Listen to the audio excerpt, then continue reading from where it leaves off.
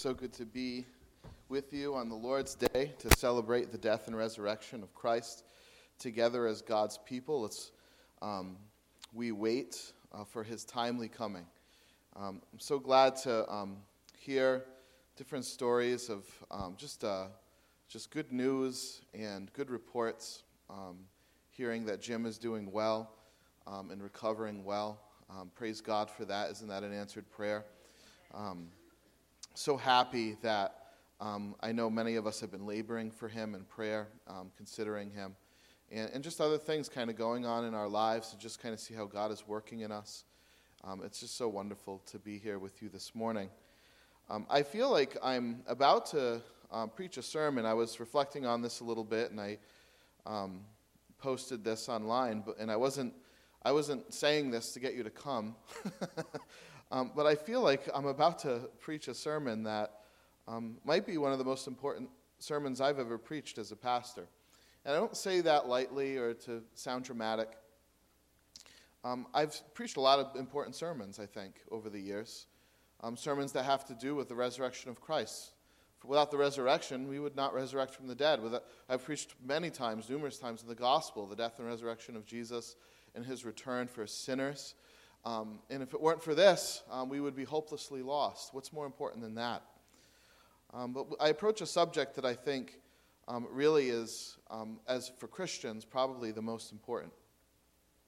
And I want to remind you what Joe articulated already and read from in our scripture text this morning in verse 16 of Ephesians chapter 3. Notice this curious prayer that Paul prays for God's people, for the church. I pray that out of his glorious riches he may strengthen you with power through his Spirit in your inner being, so that Christ might dwell in your hearts through faith. And I pray that you, being rooted and established in love, may have power together with all the Lord's holy people to grasp how wide and long and high and deep is the love of Christ, and to know this love that surpasses knowledge, that you might be filled to the measure of all the fullness of God. This morning, this sermon really is for Christians. I go to a lot of preaching conferences and church planting, and how do you lead your church? And you get this plethora of advice and spectrum of advice, and most of the time they tell you, and you might agree or disagree with this advice, but they tell you, preach to unbelieving people. Don't preach to believing people. If you want to grow your church, you got to preach to people who don't know Jesus. Because if you don't do that, they won't know what you're talking about, and they won't come back. Right? So there's a certain, I think, wisdom to that. So I'm going to break that rule this morning. I've always tried to handle preaching in such a way as it would encourage the Christian and also bring a lost person to faith in Jesus. I try to do both in my sermons. I don't know how successful I am, but that has always been my aim. But this morning, this sermon is distinctly for Christians. You might not yet be a Christian and wonder what use you have. You might think that, well, I might as well just leave then if you have nothing to say to me. But friend, if you are not yet a Christian, I want you to know that this sermon is about what it means to be a Christian. And if there's any curiosity in you at all whatsoever about what this Christianity thing is and what it means for us as believers in Jesus Christ, if you don't know Jesus yet and you wonder what that is, I urge you to stick around. The text that we just read in Ephesians, I think, really should be fascinating to your Christian ears if you are a Christian. He asks God in a prayer that Christ might dwell in our hearts. Now, if any of you know any doctrine at all as a Christian, you know that we already have that. Christians already have Christ dwelling in their hearts, don't we? I mean, if any of you have been Christians for any amount of years, you probably have read this in the Bible already, heard it preached, that when you come to faith in Jesus Christ, your body is a temple of the Holy Spirit. God takes residence in your heart. Just like in the Old Testament, God's presence would be in the temple. When you put faith in Jesus, God's presence comes to you. So why is he praying for something that we already have? It's like asking God that he would give me feet. I have feet already. Right? Christ does dwell in our hearts. Scripture teaches this over and over again. At the moment of faith, our bodies are sealed with the Holy Spirit. Our bodies are made temples. But it seems to suggest, this passage, that there is a life of power for the Christian that is not automatic, that it needs to be worked for. I can't get around any understanding of this text outside of that.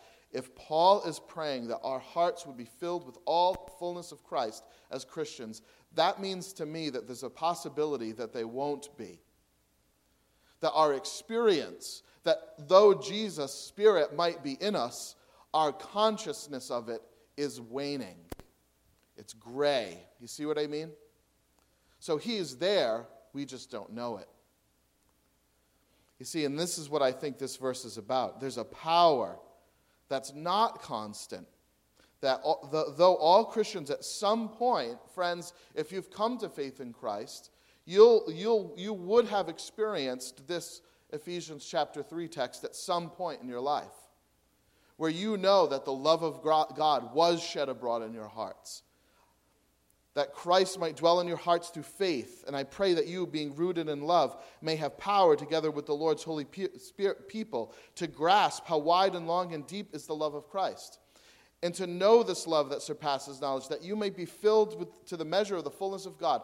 If you have genuinely come to saving faith in Jesus, that experience has happened to you at some point in your life. But it didn't stay, did it? There's a life and a power that is not constant. It requires something of us. Ephesians 1 brings this out again. Right? So Paul is praying in Ephesians chapter 3. He says the same thing in Ephesians chapter 1. I pray that the God of our Lord Jesus Christ, now remember, he's talking to Christians in this letter. He's not talking to unbelieving people. I pray that the God of our Lord Jesus Christ, the Father of glory, may give you a spirit of wisdom and revelation in the knowledge of him. Don't we already have that? Right? He's praying for things we already have. And that the eyes of your heart might be enlightened. They're already, I'm not blind anymore. I see. Why is he asking for this? So that you will know what is the hope of his calling, what are the riches of the glory of the inheritance of the saints, and what is the surpassing greatness of his power toward us who believe. To know it. You see, friends, if you're a Christian, you might know that, but do you know it? Do you know it in your gut? Is it there? Is it in your bones? You see what I mean? You see the difference? So we might say, I do know the hope of this calling. My heart is enlightened. So what's going on here? Friends, a Christian is described in these passages. Now, hear this. Imagine this. Imagine this kind of Christian life. Okay? Because this is the Word of God. This is what the Bible says. Head toward this, Christian friend. This is what is descriptive of what God intends for us when he saves us. I want you to be strengthened with power through your spirit in your inner man. I want your hearts and affections filled with Jesus. I want you to be rooted and established in divine love. I want you to have power with all of God's people to live in, to understand, to grasp the length and height and depth of his love. To know that love that surpasses knowledge in your inner person, deep in your bones. You see, that's the call of the Christian life. A Christian is filled with the fullness of God. A Christian is filled to the measure of all the fullness of God. That's the vision of your conversion and mine. It's a divine life. But we're chronically afraid. We're touchy and impatient. We're driven for material gain. We're tired. We're discouraged and grumpy. Right? That's the Christianity I live. Let's just be honest. And I'm not talking about you. Can I just confess to you, to my shame, your pastor lives like this at times. That's me. We're jealous, we covet, we fight, we're easily offended.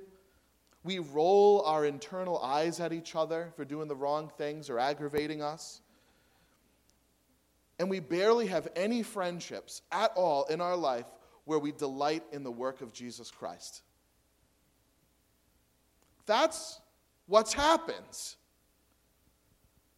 What's going on, friends? Because that's not the vision of the spiritual life of Scripture. That's not why God saved you and me.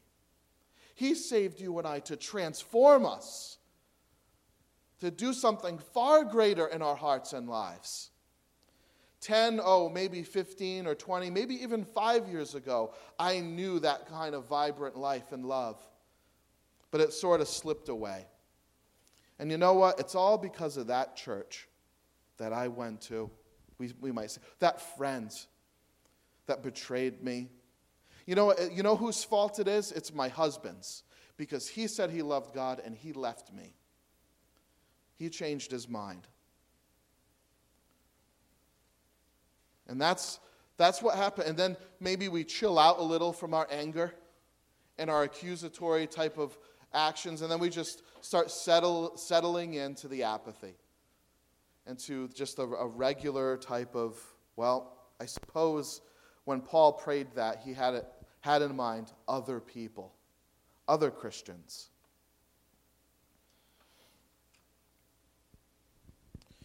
So we just kind of mosey on along.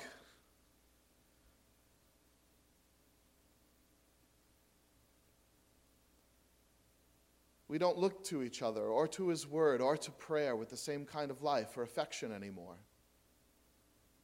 It just kind of is. And that is not the vision of the kind of life that God has saved us to, friends. Towns are not revived with that kind of gray Christianity. Your families are not awakened with that kind of gray Christianity. Cultures have never been moved like that. You see, when I'm kind of a student of church history, and what I know to be true in Scripture and in church history is that revival doesn't just happen. Lots of people don't just get saved because one guy shows up and preaches the gospel. You know what? You know when that happens normally in church history? It's when groups of God's people start to realize that they have lived without him and they can't do that anymore. That's when it happens. That's when you get divine life. And you know what happens when we get divine life? Other people do too. It just happens. It's the way God's Spirit works. It's the way he moves. So what's on the line is more than just our personal soul peace, our contentment, our love and passions and affections stirred for God. Our culture's on the line. Our families are on the line. Our personal lives are on the line. There is a vibrant, heavenly, and divine life that God has prepared for us and willed for us right there for the taking. And we need to grasp hold of it. You see, we need that divine life. So what do we do about it? What do we do? Okay. Let's go back to our text. 1 Peter chapter 1, verses 1 through 12. If you've been here, I'll give you a synopsis if you haven't. But 1 Peter chapter 1, verses 1 through 12, for the most part, is grammatically indicative. Let me explain to you what I mean by that. Yeah, I'm sorry, I'm going to start talking about grammar. How many people like grammar? One? I got one. Yeah, okay. Heather, we got two. Okay. Get a book called Eats, Shoots, and Leaves. You'll love it. It's really funny. It's about grammar. Anyway. Verses 1 through 12 are in the indicative mood. Moods in Greek and in English and another language represent verbal action or timing, things like this. So that has to do with verbs. Indicative mood in Greek is much like in English. So mood in languages expresses like the certain functions of verbs. An indicative verb is very simply stating a fact. Kyle preached a sermon. That's a past indicative verb, right? That's the mood of the verb in that sentence. Kyle preached a sermon. It's stating a fact. Now, there also can be stated opinions. That's what a subjunctive verb is. Kyle should stop talking about grammar. Right? That's subjunctive. How about the imperative mood? That's a command. Kyle, stop talking about grammar. Right? So you understand like the different forms of mood. Well, in verses 1 through 12, if you look at all the verbs in 1 Peter chapter 1, verses 1 through 12, you have a lot of statements of facts, right? That Jesus has died for us, that we have an inheritance in heaven waiting for us. There's all these statements of facts. The gospel has given us a living hope. There's all these just kind of statements. Now, what's common in New Testament letters is this kind of like doctrinal explanation of what God through Christ has done for us. That's usually how the letter writers begin. But then there's like this hinge. There's this door, a turning, because now it looks directly into the eyes of the reader and the hearer and says, okay, here's what we have to do with this. Here's what it spurs us on to. Here's what it means for us in our lives. You see that? So these aren't just stated facts. These are real and living propositions that mean something, that should mean something for us right now. Does that make sense? So there's an imperative. It's not uncommon, as I said, for New Testament letters to do this. So in verses 1 through 12, we see the hope of heaven. We see an inheritance reserved for us because of the death and resurrection of Christ. We see the promise of this rest of heaven as the result of the death of Jesus in the place of sinners. We talked about this at length for weeks. What does heaven's rest mean? What's coming for us at the return of Jesus? We talked about all this quite extensively. But now Peter moves from proposition to application. It's not enough that heaven is the hope for God's people. It's got to mean something for us right now. If we're to live out the life of Christ now, there's a work to do. There's an imperative. There's a command. And we see 3 in the verse that we read in Peter. Be alert, be sober, and be set. Be alert, be sober, and be set. So that's what I want to talk about. If there is a divine life missing in your heart, can I urge you to consider these 3 words? Be alert, be sober, and be set. So let's talk about what it means to be alert. To be alert in Scripture, in this context, is to have a mind that is ready for action. It's a mind that's awake. It's a mind that's thinking, right? It's not sleeping. That's what it means to be alert. The literal translation is to gird up your loins. Now, we don't talk like that anymore, but what that means is if you're running, don't run in a robe, right? You might trip over the belt hanging. You want to get rid of things that are going to trip you up if you're in a race. So to gird up your loins, you remember that movie, Crocodile Dundee? How many people are as old as I am and have seen Crocodile Dundee? Well, at the very beginning, the very end of the very first movie, she's chasing him. She realizes that she loves this Aussie, and she needs to go get him before he leaves her forever on the subway in New York. Remember this? So the music's going, and she's running, and what does she do? Ladies, what does she do, ladies? She takes her heels off. She girds up her loins because her heels are getting in the way of her objective to go get her man. Right? Friends, do you know how many things in our lives get in the way of experiencing the living presence and love of Jesus Christ? And yet we keep our heels on. We keep our sin on. We keep our laziness on. We don't cry out to God daily in prayer. The solutions are so simple, yet we still persist in not doing them. We love money more than God. We love relationships more than Christ. They're more important to us. We are not alert to the things that get in the way of a seated affection for Jesus Christ and his divine life that he offers you and I. You see, because the bottom line is sometimes the things that trip us up, we like more. We want them more. God is not all in all to us. He's not, let's just be honest, he's not worth it. He's not worth the sacrifice. So we sleep in, we sleep out.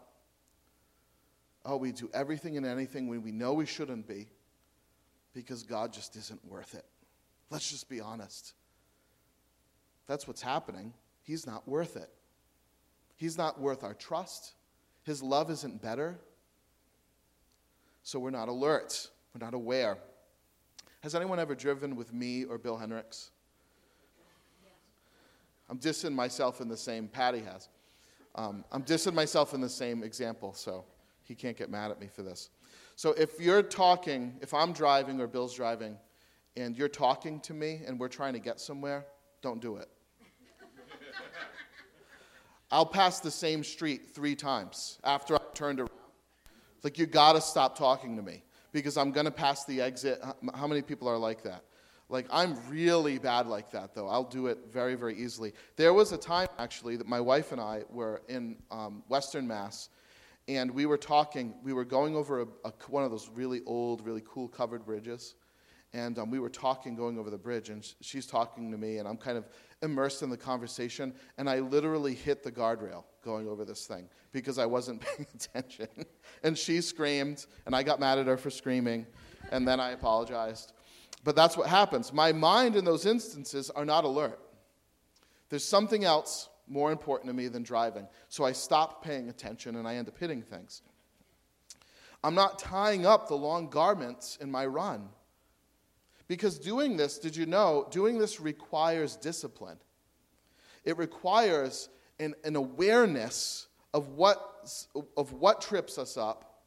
And we also need to be aware of what's more important, don't we? We have to have priorities. An alert mind is a prioritized mind. It knows what the greatest goal is, but then it also knows what gets in the way. You see? That's what it means to have an alert mind. You're consciously and intentionally thinking about these things and being directed by them.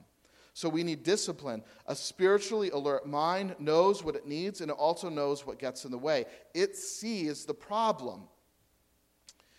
Any casual reading of the Old Testament is going to reveal how frequently Israel fell into periods of spiritual stagnation, what I called gray earlier, the gray Christian life.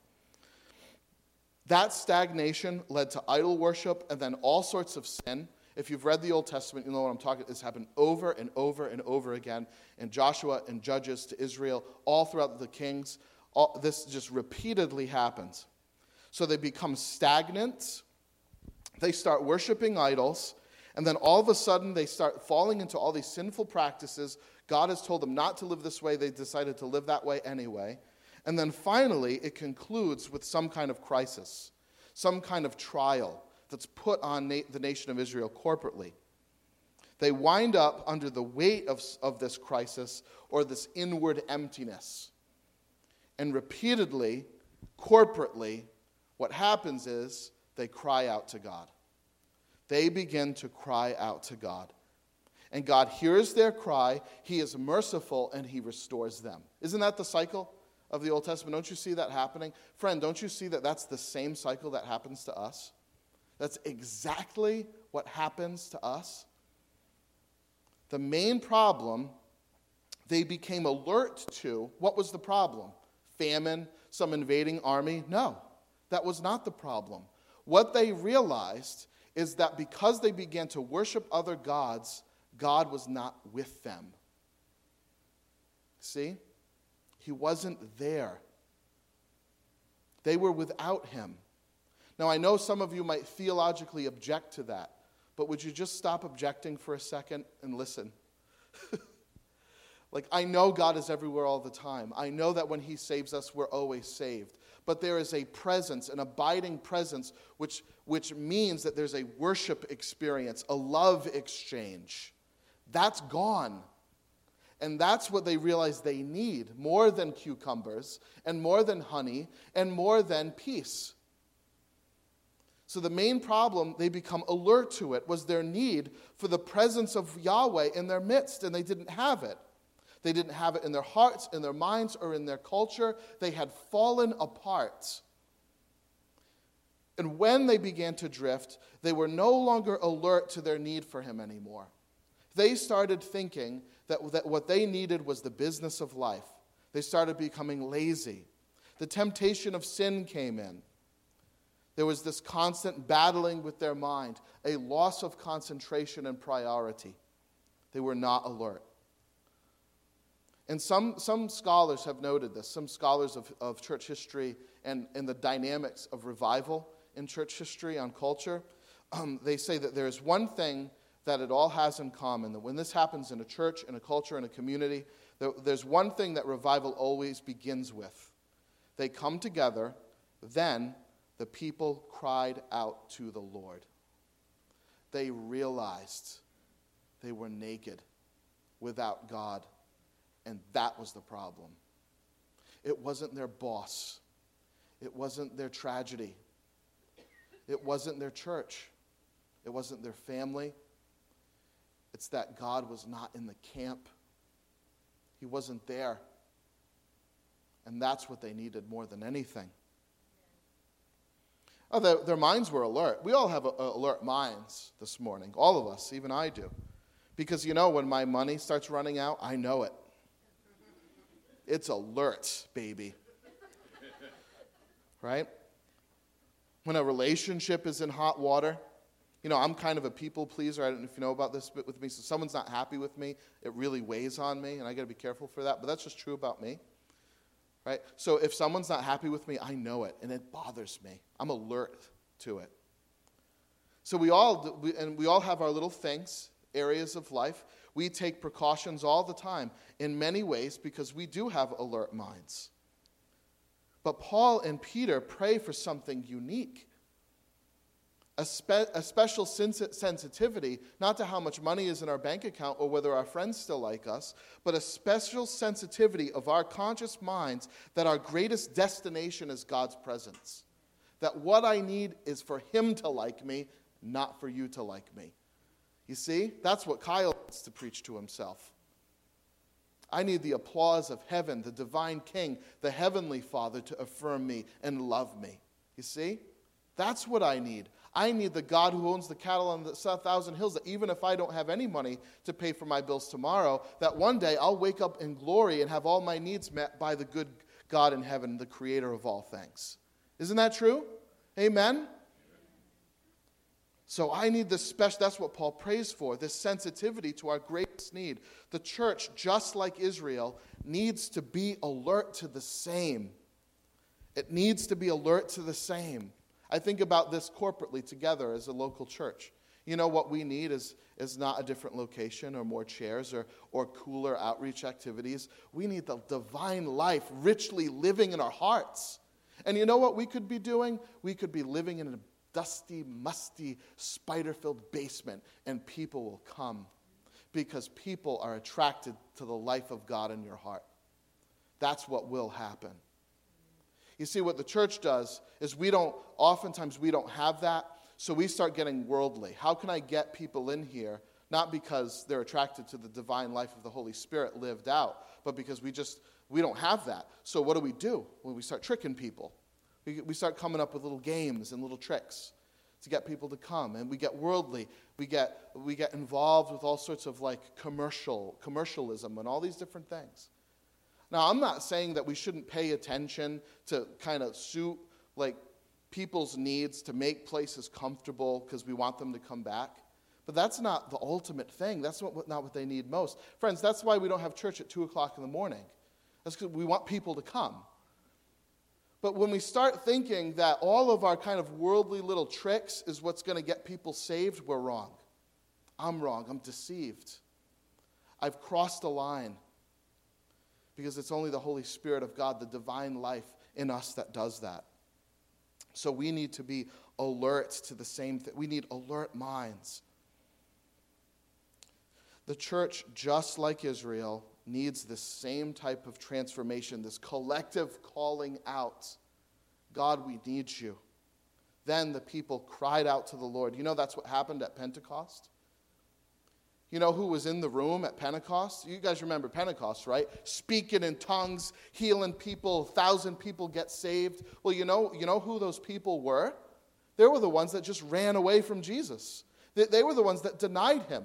They were the ones that lived basically in unfaith and sin. They ran away. They realized what they did. And you know what they started doing? They came together in a room and cried out to God.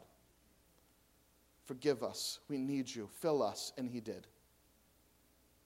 And he did. And they began to speak with power, Scripture says, because they had the divine life in them. And everyone thought they were crazy and drunk. Remember?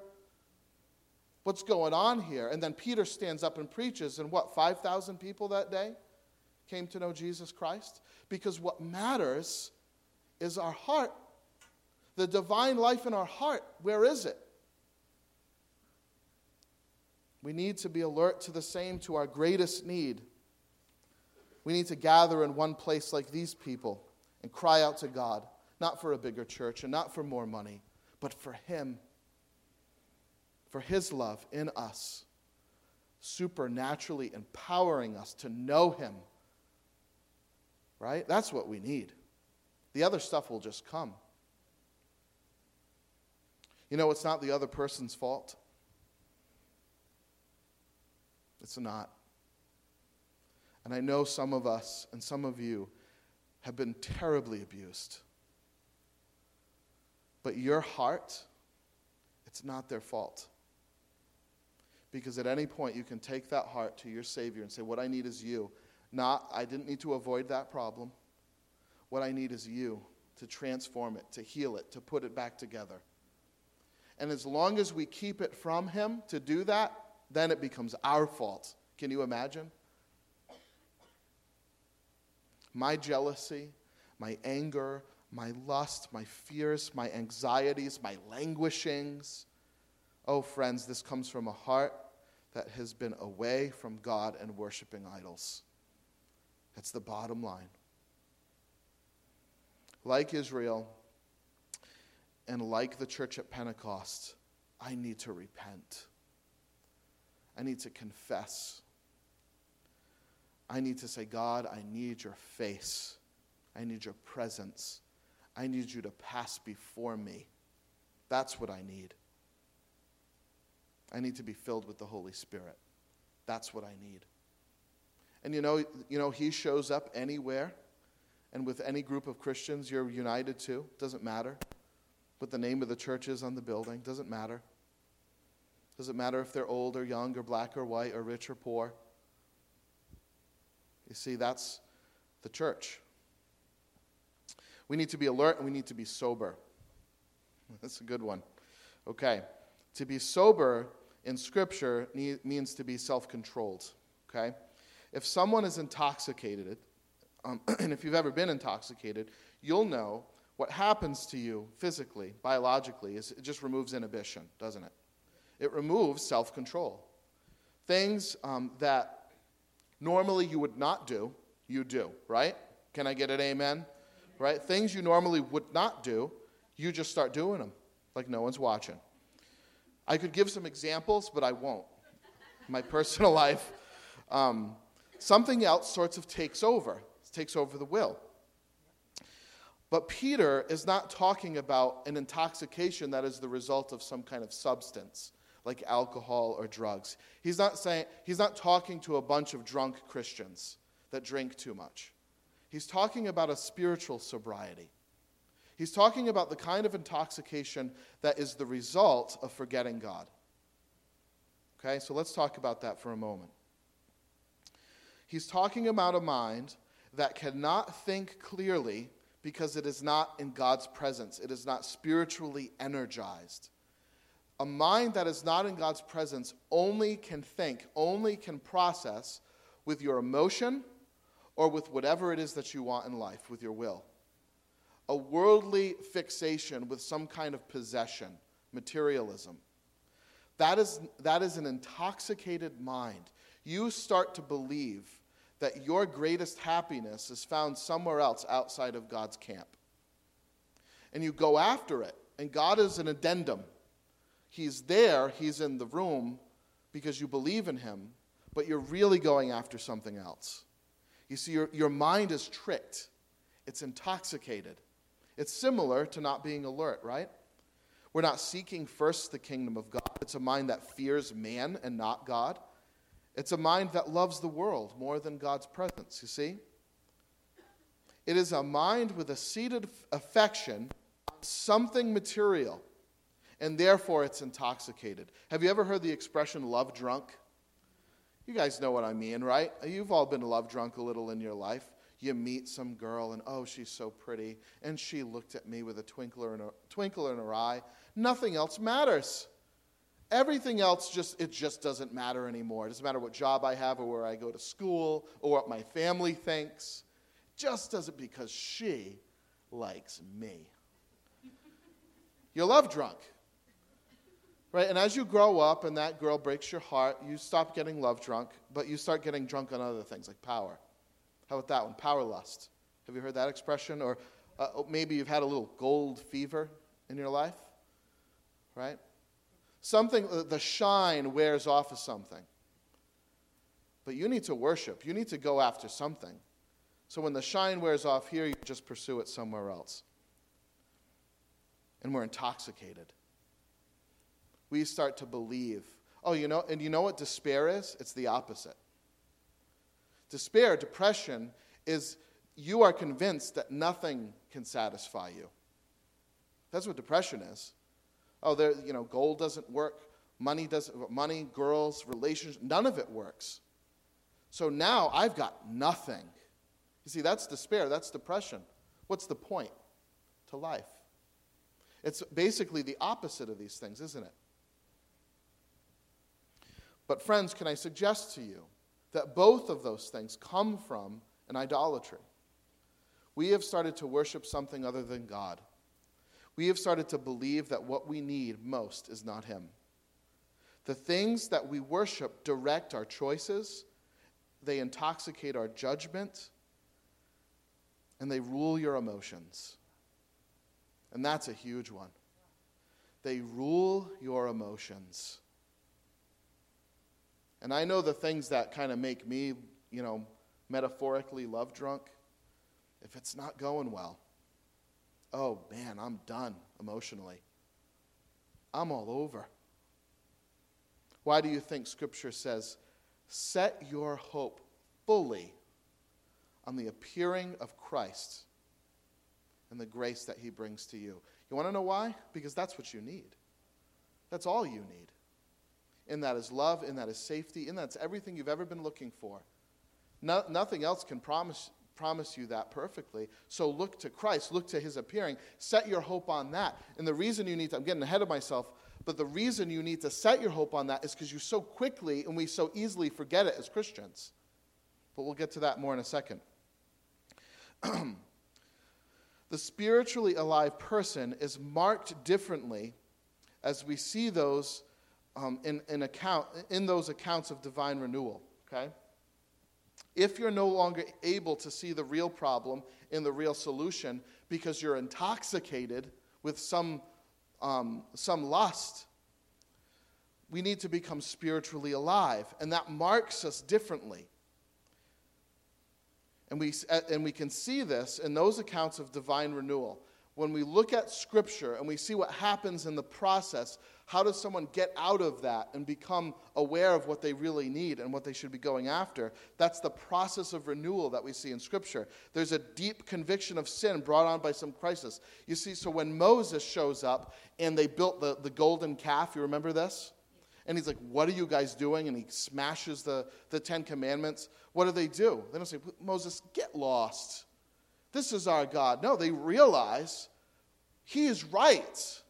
This is what we've done. They don't stay hard in their sin. They call it out. They recognize what they've done wrong. So there's a deep conviction of sin that the crisis has brought out. Then they cried out to God for his presence. They say, God, what we need is not cucumbers or honey and milk and all these things that we've been after. We need you. So they cry out to God. And what they get all the time, what we see in Scripture is they get an assurance of God's grace and love. They know that even though they're guilty, that they're forgiven and accepted because of God's benevolence. And they don't doubt it. That's what happens when renewal happens to you. It's like this double-edged sword. You realize you're guilty and wrong. There comes like conviction and sorrow and grief in your heart for that. But there's this flip side to it where you recognize that God loves you in spite of it. And that he's accepting you and forgiving you. So there's this grief and joy all at the same time. And then there's an access to his presence. He shows up. And finally, there's a creation of a rich and compassionate and transformative community. When that happens together, there is a rich community that is the result. A real community. To have hearts alert and sober requires us to action. And there's got to be a clear understanding that our hearts, even as Christians, John Calvin said, are idol-making factories. You are going to default to worshiping anything but God. That's what that means, even as a Christian. So if you're not alert to that every day, you're going to start worshiping another God. You will. You need to be alert to it. And you need to recognize that your heart is an idol-making factory. We tend to drift towards anything but God. That's just the reality of the spiritual life. We easily forget our greatest need. We drift back toward different passions, and we become intoxicated by them. That's the process. So the Christian is to have a sober mind, an alert mind, ready to battle every day. Ready to answer lies about God. Ready to answer sin and temptation. Ready to answer lies about yourself and Jesus. It's an active mind that is constantly battling incorrect information about yourself and about God. If you don't do that, your narrative takes over. You believe a lie and you ride that wave to the day you die. Friends, get off the wave. There's a better one. Okay? Answer it with truth. Answer it with what God says. So where does this come from? How do we sober up? You say, I'm with you, man, and I need this divine life. What do I do about it? Well, it's really simple. I already kind of said it. This is number 3. We need to set our hope. Let's talk about what that means. Every day, if you eat dinner, you set your table. You get it ready. You're preparing yourself to eat food. Aren't you? Don't you do that? Why? Why do we do that? Well, I'll die if I don't eat food. I need food.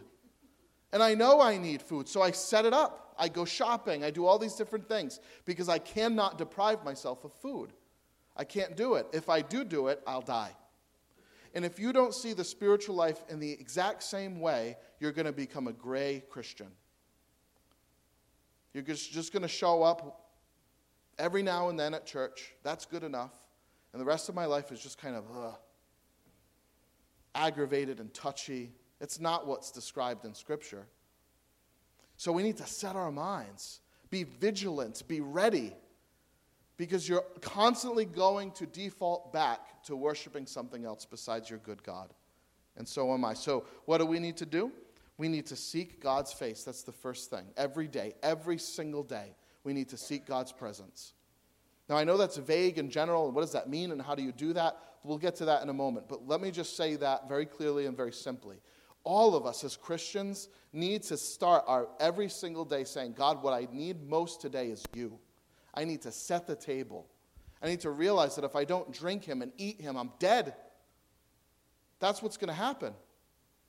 You see, instead, we set the table for our problems. I lost this, I want that, I'm afraid of losing this or that, and we set our minds for that. And we busy ourselves in the day going after those types of things, rather than saying, God, in you, I lose nothing. In you, I get everything. All of my sins are forgiven, so that stupid thing I did yesterday is gone. I'm loved, I'm your son, I'm protected, I'm safe, I'm setting up my mind. You see what I'm saying? We'll get to this more, but I need to seek God's face. One pastor said it like this: we can understand truth simply. And if you understand truth simply, it is unsavory. If all you do is understand what is true, that doesn't taste good. right? But when we understand truth as good as well as true, it becomes delightful. It becomes savory. You see, a lot of us know what the truth is, but it doesn't seem good to us. What seems good is what we want. So we need to learn that it's good. It's not enough to simply know about God, to know about him, but we need to know God. Do you see the difference? It's not enough to just know about God, but we need to know him. For this love to journey from my head to my heart, to transform my affections, you see? It's the desire to see him like Moses desired, to have all his goodness be known. In Exodus chapter 33, it says, "Then the Lord said to Moses, 'Leave this place, you and the people, and go to the land I promise. Go to the land flowing with milk and honey, but I will not go with you.'" This happened just after they built the idol. God was like, "I'm going to kill all of them." And Moses says, "Don't do that. Remember your promise." And he says, "Okay, I'm going to send them, but I'm not coming." When the people, listen to their reaction. They didn't say, "Fine, we don't really want you anyway. We just want the cucumbers." Well, this is what they said. When the people heard these distressing words, they began to mourn, and no one put on any ornaments. They realized they could have it all, but without God, it wasn't worth it. Here, the people become alert to their deepest need, and that's God's abiding presence and affection, to be with him, to be near him, to have him opened up to us and in us and all around us. That's what we need. And we can be like Paul and Peter and all these people in prison cells, completely happy, crying out, rejoicing to God because we have him. You see? These people built another god because Yahweh was taking too long. They wanted some things in life, and God was just taking too long. So they said, "Okay, we'll just make another god." They wanted safety and leisure and family. They wanted milk and honey more than Yahweh. So God said, "Okay, I'm going to give you all these things, but you don't get me." And sadly, that's how we live our lives. We live the Christian life like this. We just kind of want stuff, and God is just Santa. Give me stuff. You're not going to give me stuff? Oh, I'm mad at you. Right? This is what happens. How dare you? Why can't you give me stuff? This is the process. So we struggle and twist and strive. And we might know that God is out there somewhere, but we don't know him. See, we don't know his love, how deep it is, and how high it is, and how long it is. But then something happens in the story. God says, "I'm not coming," and Moses begins to pray. And you know what Moses says to God? The people began to pray with Moses. And you know what? Their hearts started to change. And this is what they said. They said, "God, if your presence does not go with us, do not send us. We'd rather die with you here in the wilderness than be there with all the things in the world without you." Something happened. And that something is what I'm talking about. It needs to happen. To me, to you, or we're dead. This church is dead. It's just a place where we show up and shake each other's hands. Oh, friends, that's not the kind of church that I want. That's not the kind of Christian that I want to be. Okay? They set their hearts on God's face. And you know what happened? They started praying differently. Their prayers become transformed. This is very interesting. A set heart seeks God's face, but a set heart prays different. Let me explain to you what I mean. As we're seeking God's face daily, our prayers begin to change. We begin to pray more earnestly for God's Spirit in our lives. You see, this is how we get our affections stirred up again. This is how God's presence begins to take over in our lives again. Because we begin to ask for different things. This isn't to say that it's wrong to ask for material things, but just to say that we become focused on something much more important. Prayers for the Spirit include things like growth and holiness through God's Spirit, 1 Thessalonians 4:3, a deeper participation in God's nature. These are all prayers, by the way. 2 Peter 1:4, having God's love in our hearts, not just in our heads, Romans 5:5, having the light of God's face on us, Psalm 16:11, having fellowship, intimacy, and union with God, 2 Corinthians chapter 3, verse 17. We start praying like that. And you know what? God obliges. He says every time, okay, I'm coming. You ready? There are stories in Scripture where people begin to pray like this, and what's really fascinating is as they start to grow in their faith and God shows up, there are points where they're actually praying like, God, stop. Stop showing up so much. I'm going to die. Right? I've read this in people's biographies like John Wesley and George Whitefield. Like God's presence was so real and powerful. His love was so overwhelming. They felt like, I'm going to die. This is going to kill me. Right? But we pray, so often we pray for physical needs, don't we? And Jonathan Edwards made an incredible comment, and this is kind of lengthy, so please follow this. He talks about two kinds of prayers, prayers for material gain and prayers for God's Spirit. And he says this, we often pray for the former, by and large, material. Fix this, heal that type of thing. When they are in want of these temporal blessings, they are much more concerned about their want than about their want of the Spirit. Did you hear that? You're much more concerned about the thing that you want than wanting Jesus, than wanting His Spirit, right? And are far more assiduous in seeking them. They don't need any preaching to stir them up to take thorough care to obtain those outward things. Whenever they begin to even a little want them, even if they think that they'll never get them, so it's not that they don't have them, but they might lose them, right? If they just foresee the danger of this loss, how will they bestir themselves? And if they begin to suffer for want of these things, how much more do they make of their sufferings? But when their souls languish for want of spiritual blessing, when it be a time of great scarcity and even famine on that account, how little are they affected with this? They seem to be quiet about it. You see what he's saying? When God has prayed to bestow the Spirit, if we do pray for God to give the Spirit, he says it's more a matter of form than anything else. In other words, we have to pray for that because God said to, so let's just get through that part and get to the stuff we really want to pray for, right? That's what he's saying there. And this is what he says. When God has prayed to, if rain be withheld and there be a drought, or if there be sickness, everybody is concerned, and how we cry out in prayer for rain or healing. What did God call you to, he says? Had God nothing better to bestow on you when he made you his children than a little money or land?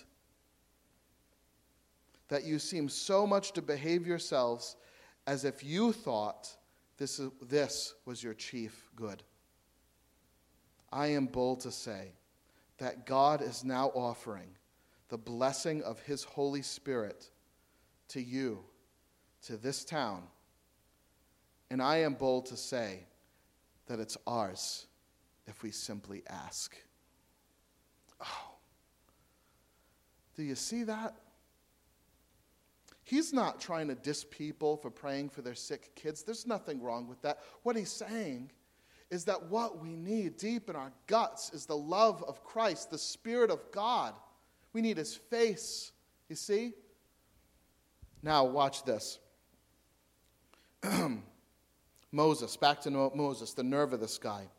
He says, God, don't send us if you're not going to come with us. And God obliges. He says, okay, I'll go with you. And then, it's not done. Moses says, okay, now God, you ready? Show me your glory.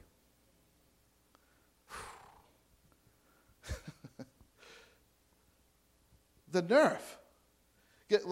God was just about to kill all the Israelites. So God said, okay, I won't do that, but I'm not going with you. Moses says, no, come with us. Okay, I'll come with you. All right, God, I'm not done. Show yourself to me. Pass before me. Tell me your name. Show me your love.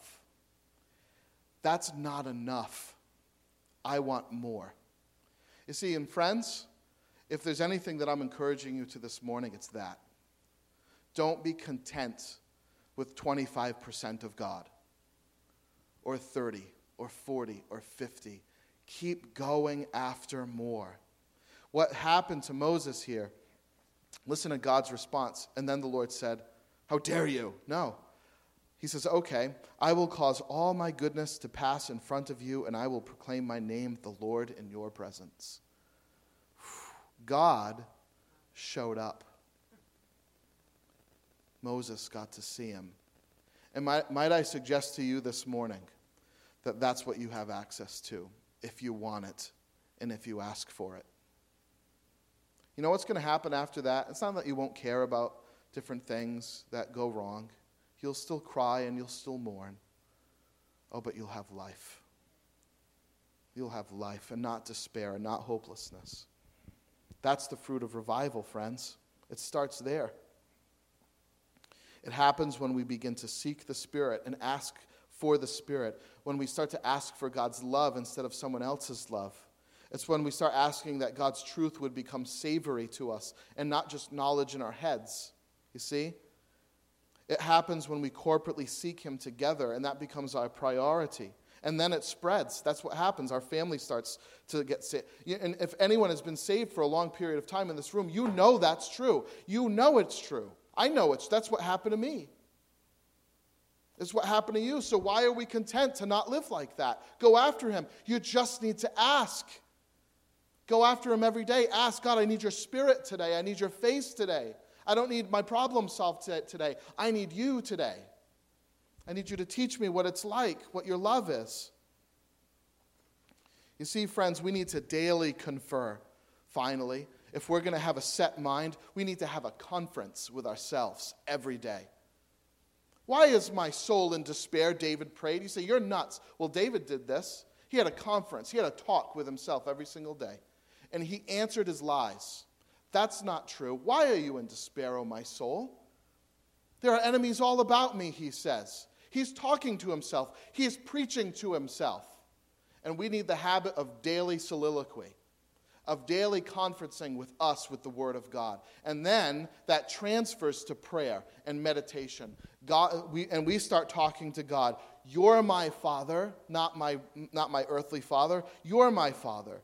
You saved me by your mercy. You name it. You name the promise. You set your hope on the grace to be brought to you at the coming of Jesus Christ. Friends, if you do that, the life of God, the presence of God will be present. I said this is probably the most important sermon I've ever preached, and this is why. Because if we don't do this, we're dead.